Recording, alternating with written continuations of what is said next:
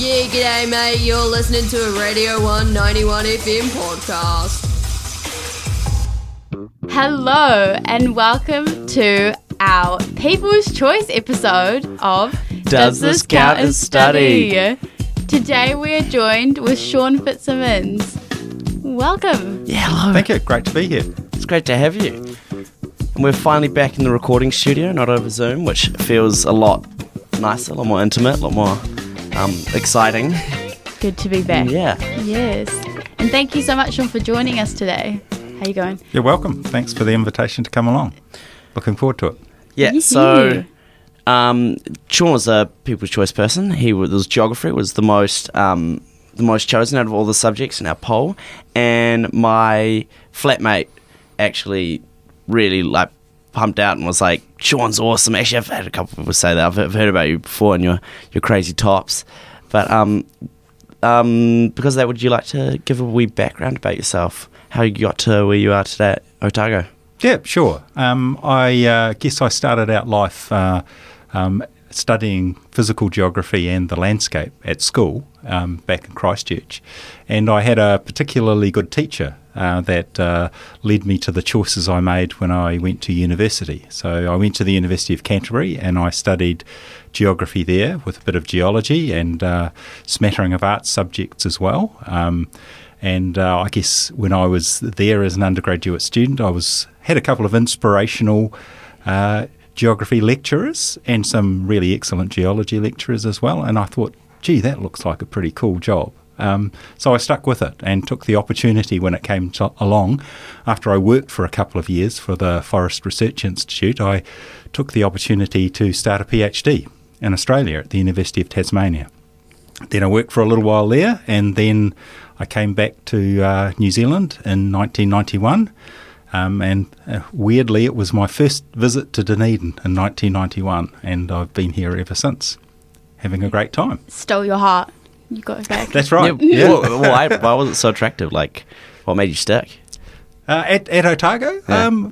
I think when I joined the department back in the early 90s, it was a really supportive place in a kind of passive way. I wasn't really directed into what I had to do. I had latitude to develop courses from scratch, entirely new. So it was quite a creative process, and I could do it the way I wanted to do it, so long as it fitted into the framework in the department. The university was a much smaller beast then, way fewer students, I was able to experiment with what I was doing. And of course I had the physical landscape out there, which was a fantastic experimental landscape in which to work, and both in Antarctica, where I worked for quite a while, and in the Southern Alps. So it's all of those things kept me in the game. And I absolutely have to say that the part that I enjoy most, even though I enjoy my research activity, is probably the teaching activity.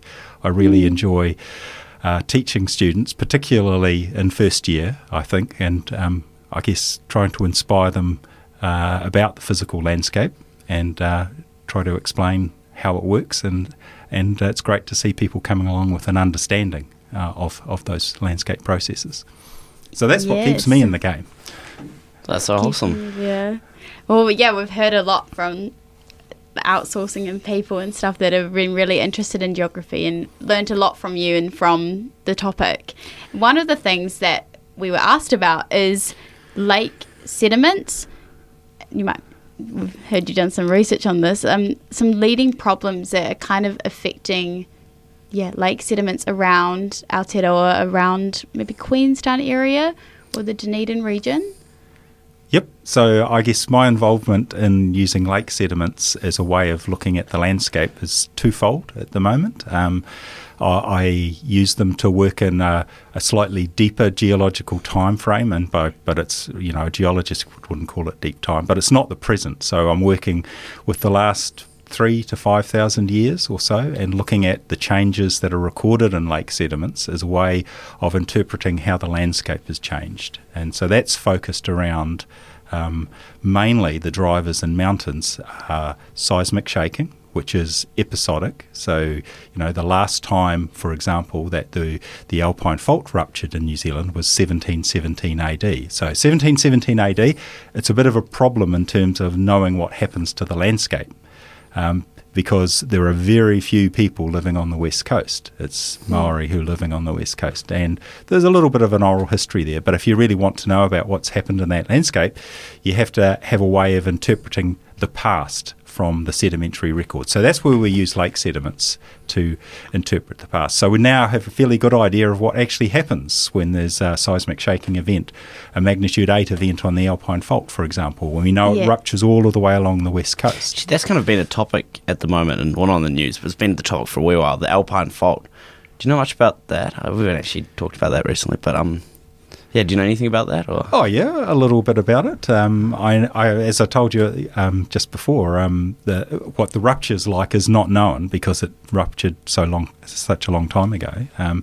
And if you want to understand what it's going to do in the future, in terms of the landscape, the best option you've got is to see what's happened in the past.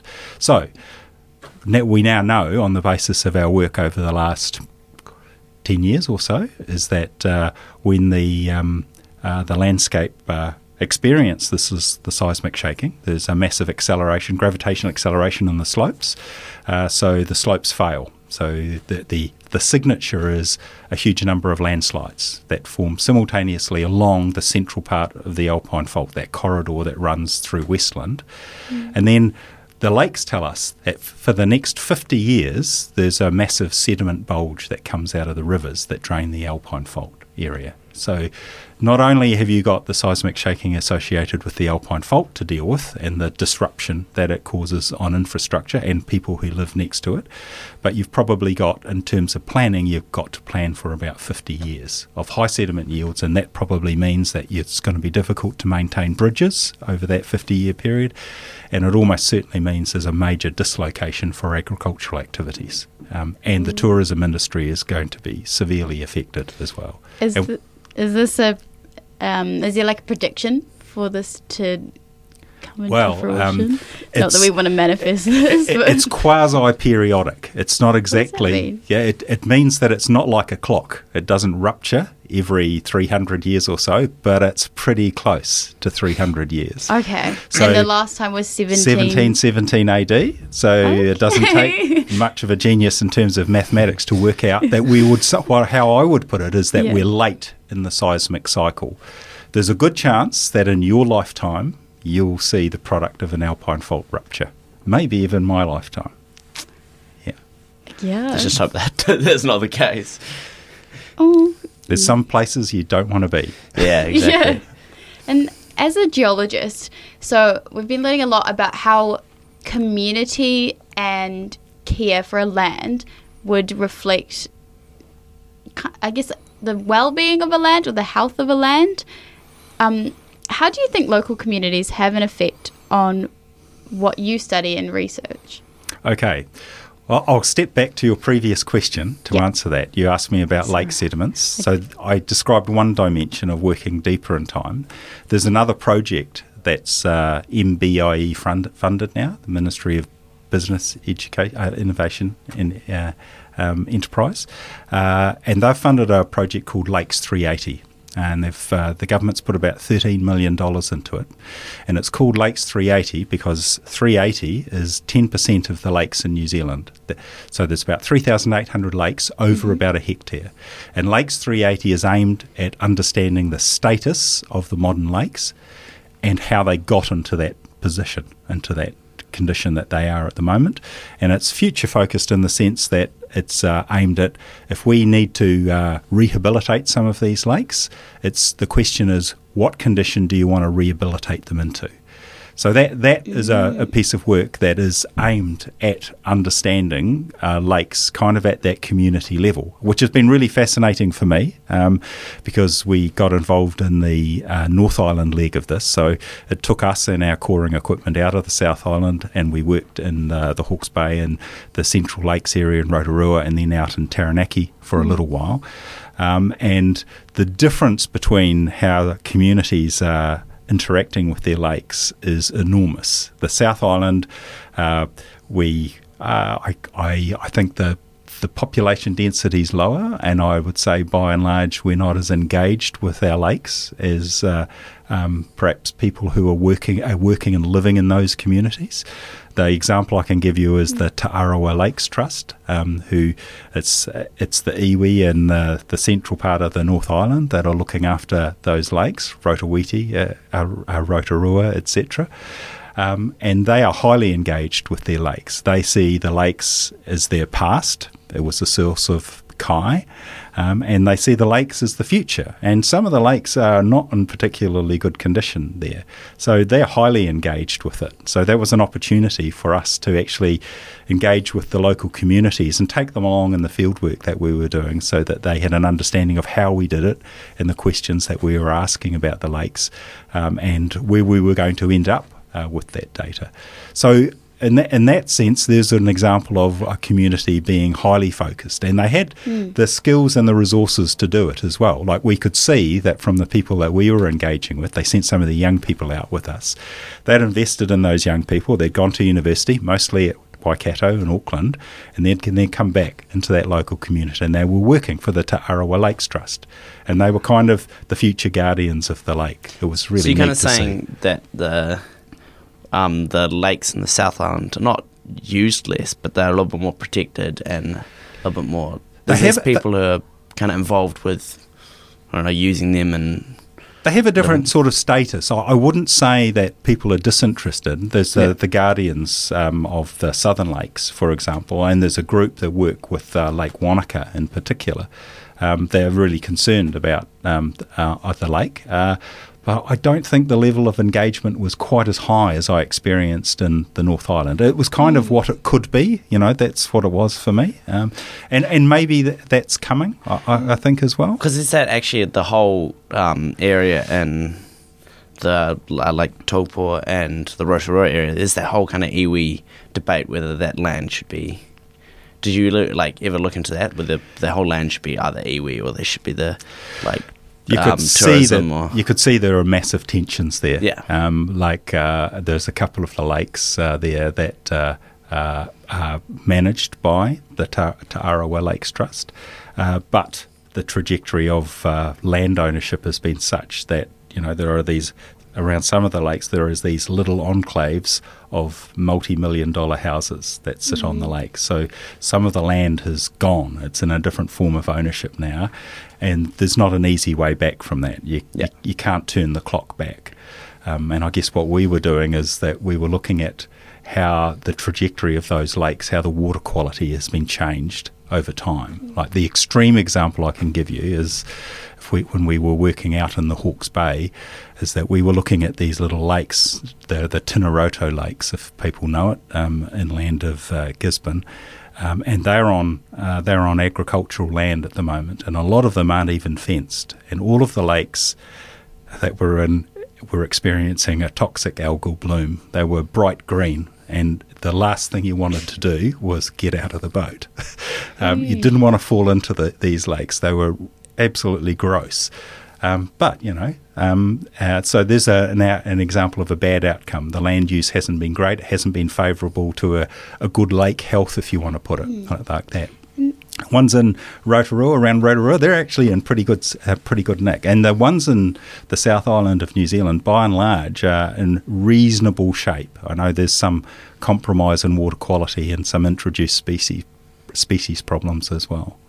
I'm kind of wondering about what might cause that contrast in care, if you will, for the lakes. So perhaps have you noticed anything, or a perception or a way that people think about the land, in an example of this lake you're talking about that's green and not appearing to be very healthy, compared to maybe Lake Taupo and Rotorua, where it appears to be in great care and there's a lot of people that are invested in it.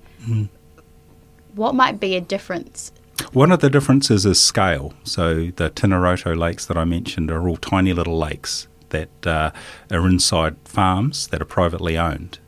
So although there's still iwi attachment to those lakes, they haven't been looked after. They're small, whereas the bigger lakes, I think they're They're more in our psyche. They're there, and they've been better looked after. Quite a few of them are like almost tourist attractions, and because of that, if they're not kept looked after, then they wouldn't be considered like, I don't know, worthy of being a tourist attraction. Yeah. So it's kind of almost a positive. I always remember like the kind of how tourism is ruining our environment. I mean, maybe in some cases, but kind of sound like it's helping the quality of our water. Yeah, and some of the catchments of a lot of the big South Island lakes are in catchments that haven't got a strong imprint from humans in them. There's low intensity agriculture around them, maybe, but some of them don't even have agriculture around them at all. If you can think of lakes like Lakes Te Anau and Manapori and Monowai, etc. They're still in forested catchments, so the water quality is high. There's been very low imprint of humans over the time, and they're iconic lakes in the sense that they're great tourist attractions. And then there's kind of lakes that sit in the middle as well, like Lake Wanaka, which is completely surrounded with agriculture, although the agriculture is relatively low density compared to some of the lakes that I described just before, say in the Hawke's Bay. Yeah. That's kind of interesting. I like that. That's kind of like the more responsibility you have for these lakes, the better quality they have, when they're kind of just left aside in someone's. Or is it, actually, here's another question to lead on. Is it because of the agriculture that the lake's being damaged, or is it because of another reason? Was it the main largely it's land use change that's the really big one. Yeah, it changes the nutrient flux that in the catchments, and it changes the sediment flux as well.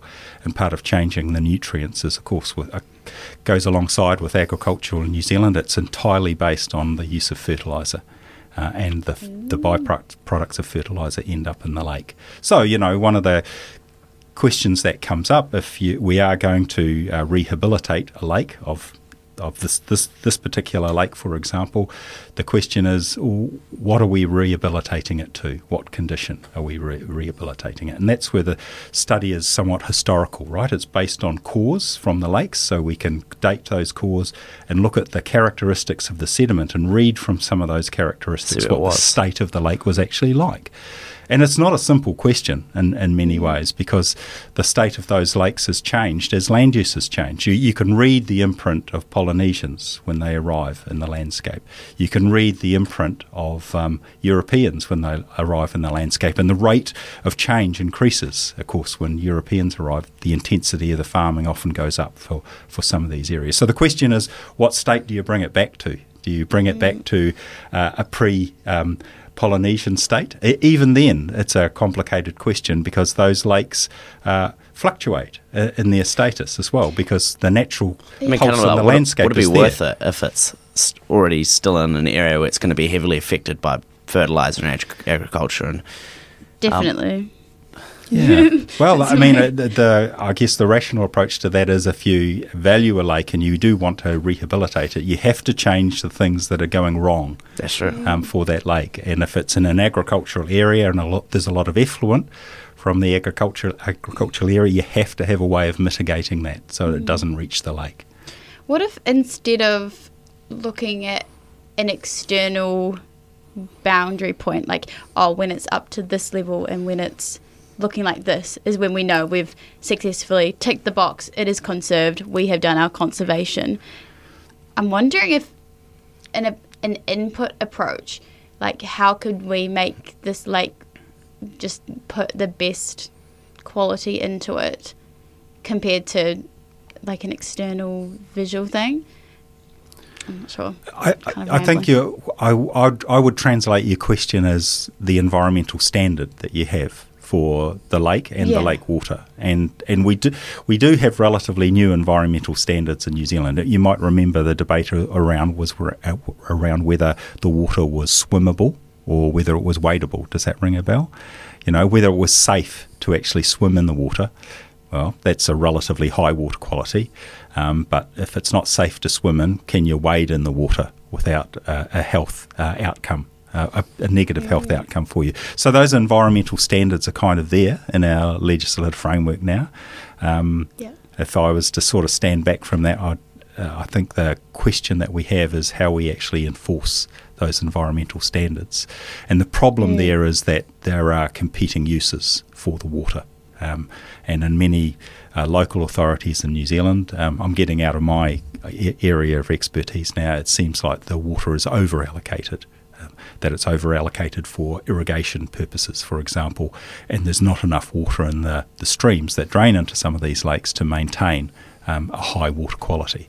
So I think we're coming to grips with that, where I think we're a bit casual about water use in New Zealand generally because we have been blessed with really excellent water resources by and large. Yeah. But you can see that's changing. It's certainly changed in my lifetime.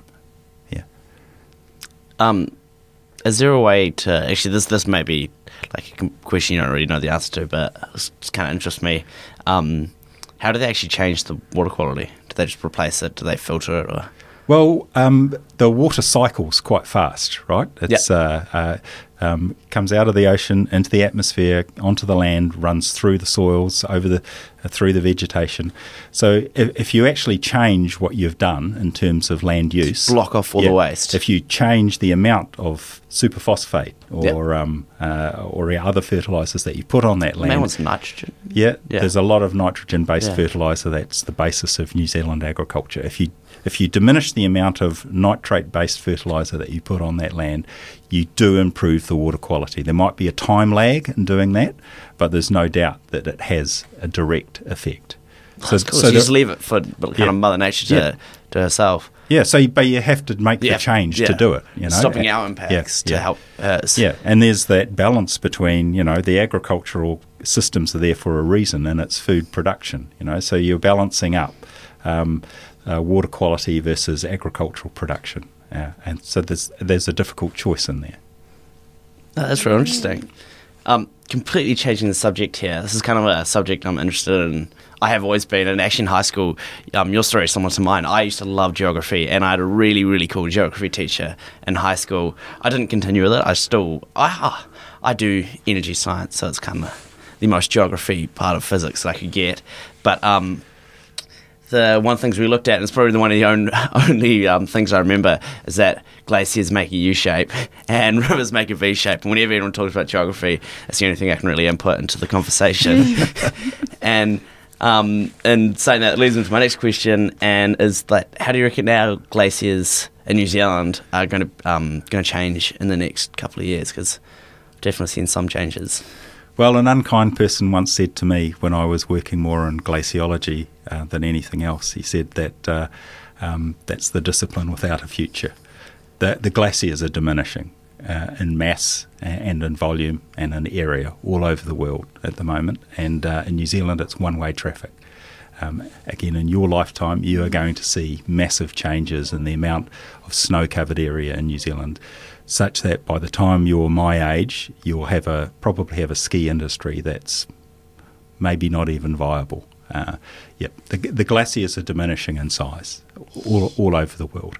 Yeah, like Franz Joseph's an example, right? Yep, it is. So it's a really good example. Those photos. Glaciers on the west coast, they fluctuate quite a bit because they're partly driven by the amount of snow that goes into them, the amount of precipitation. So that varies over time as well. But it's the temperature change that's caught up with them now, and it's one-way traffic for the demise of the terminus position or the retreat of the terminus position of the two iconic ones there, Franz Josef and Fox Glacier. They've retreated quite a bit to the point that they're actually quite difficult to get onto now for a day walk. Yeah.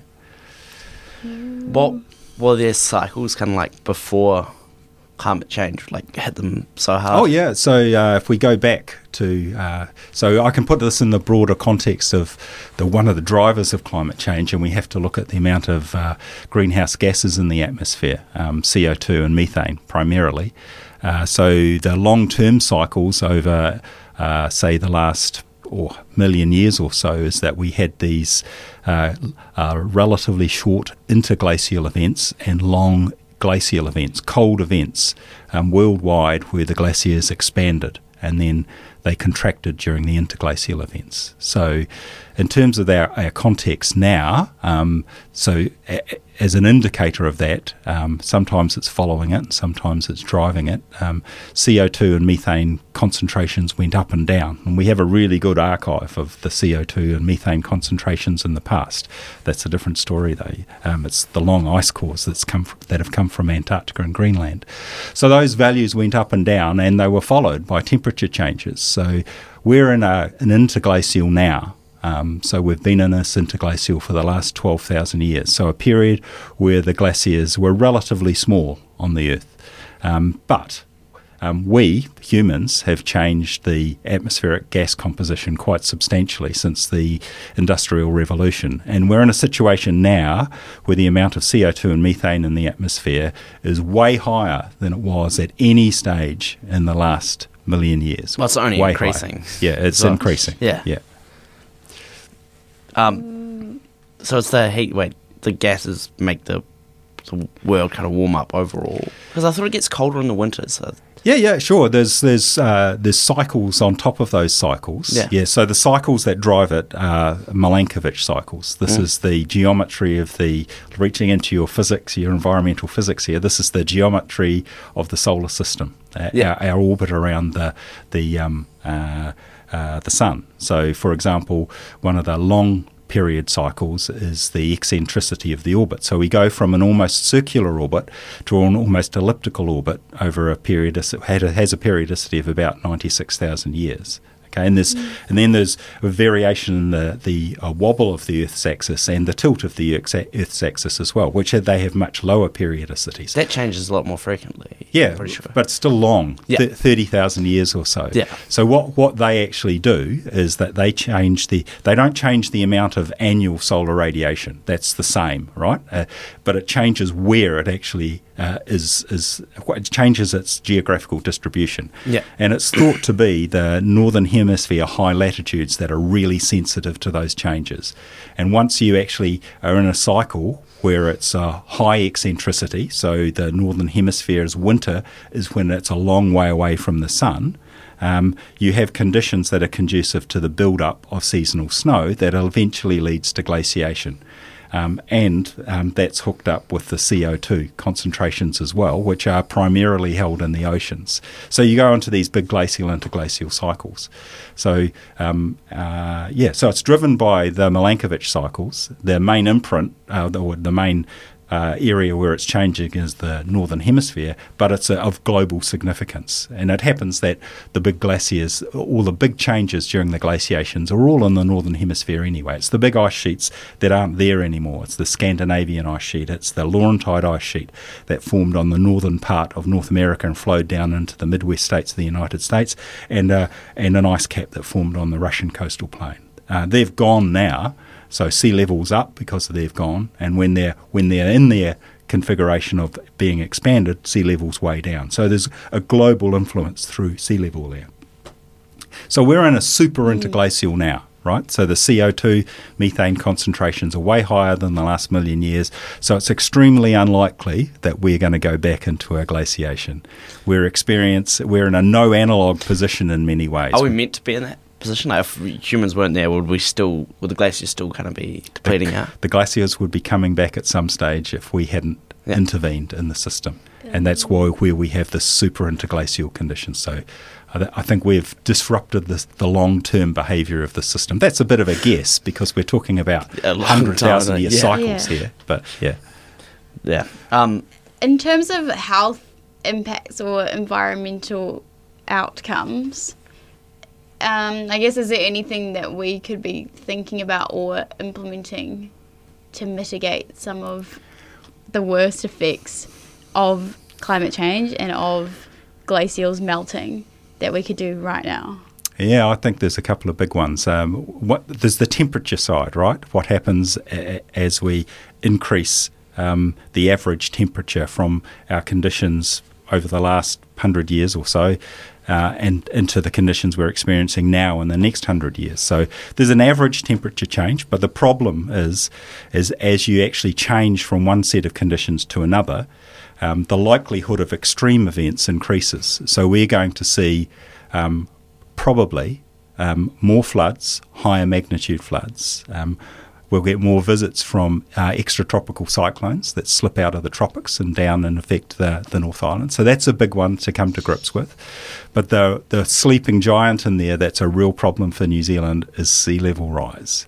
And that is biting us in the arse now. And if we don't get clever about what to do about it, we're going to end up with a bit of a disaster with houses falling into the sea. So that is something we can plan for. The scenarios are relatively well known about, particularly the mass loss that the Greenland ice sheets are experiencing now.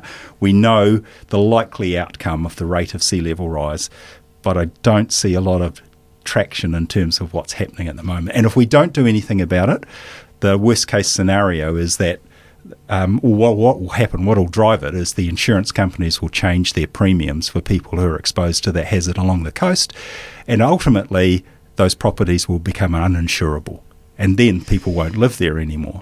So we can do something coherent about it before then, right, in terms of Would managing. it be more migrating to more It's got inland? to be, yeah. There's some areas where there's almost no option and that you've got to move away from And when the would coast. that have to happen? It's got to start happening now. We're overdue for it. I mean, the flooding problem in South Dunedin is endemic. There's a And there's problem that huge there. one in Christchurch, wasn't it? Yeah, Christchurch is low-lying that as was- well. And Yeah.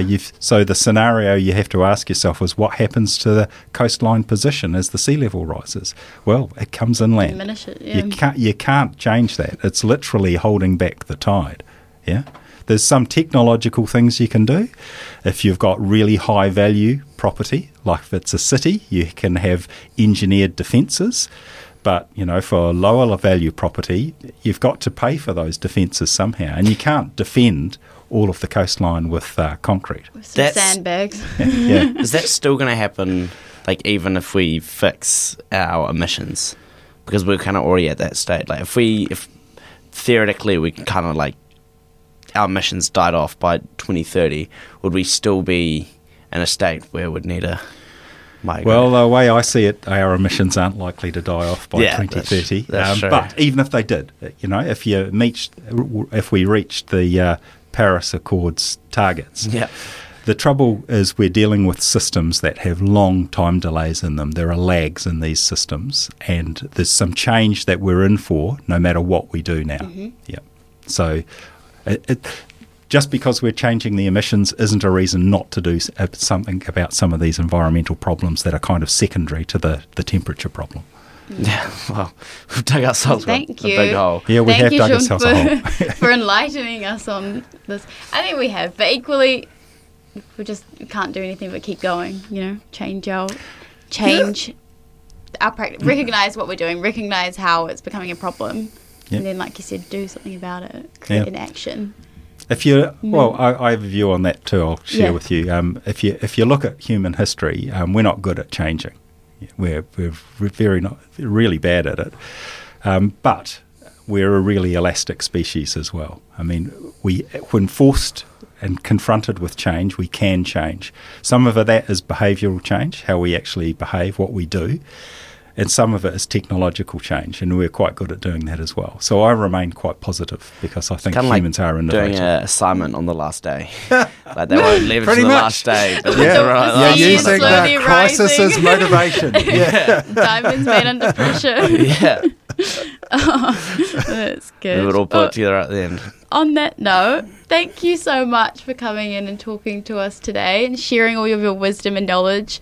I know it's incredibly inspiring for our students to have guest lecturers come on and share how they got to where they were, what they're working on, and how students can then fit themselves into the current real world issues.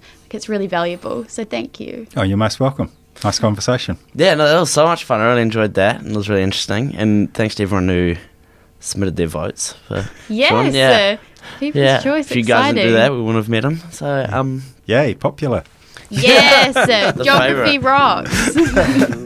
but yeah, Yeah, and thank Thank you. you so much, everybody, for listening and supporting the show. We would not be a show without people listening along to it, so we really appreciate it and all the inputs and feedback that we've had. Yeah, it's really valuable. before we sign off, would you like to say anything? Oh, no, I think geography rocks. Ready for rocks? Summarised it. Yeah. That's awesome. It's good fun. Go to the geography department. Alright, cheers, guys. We'll see you Cool. in 2 weeks. See you later. Yeah, g'day, mate. You're listening to a Radio 191 FM podcast.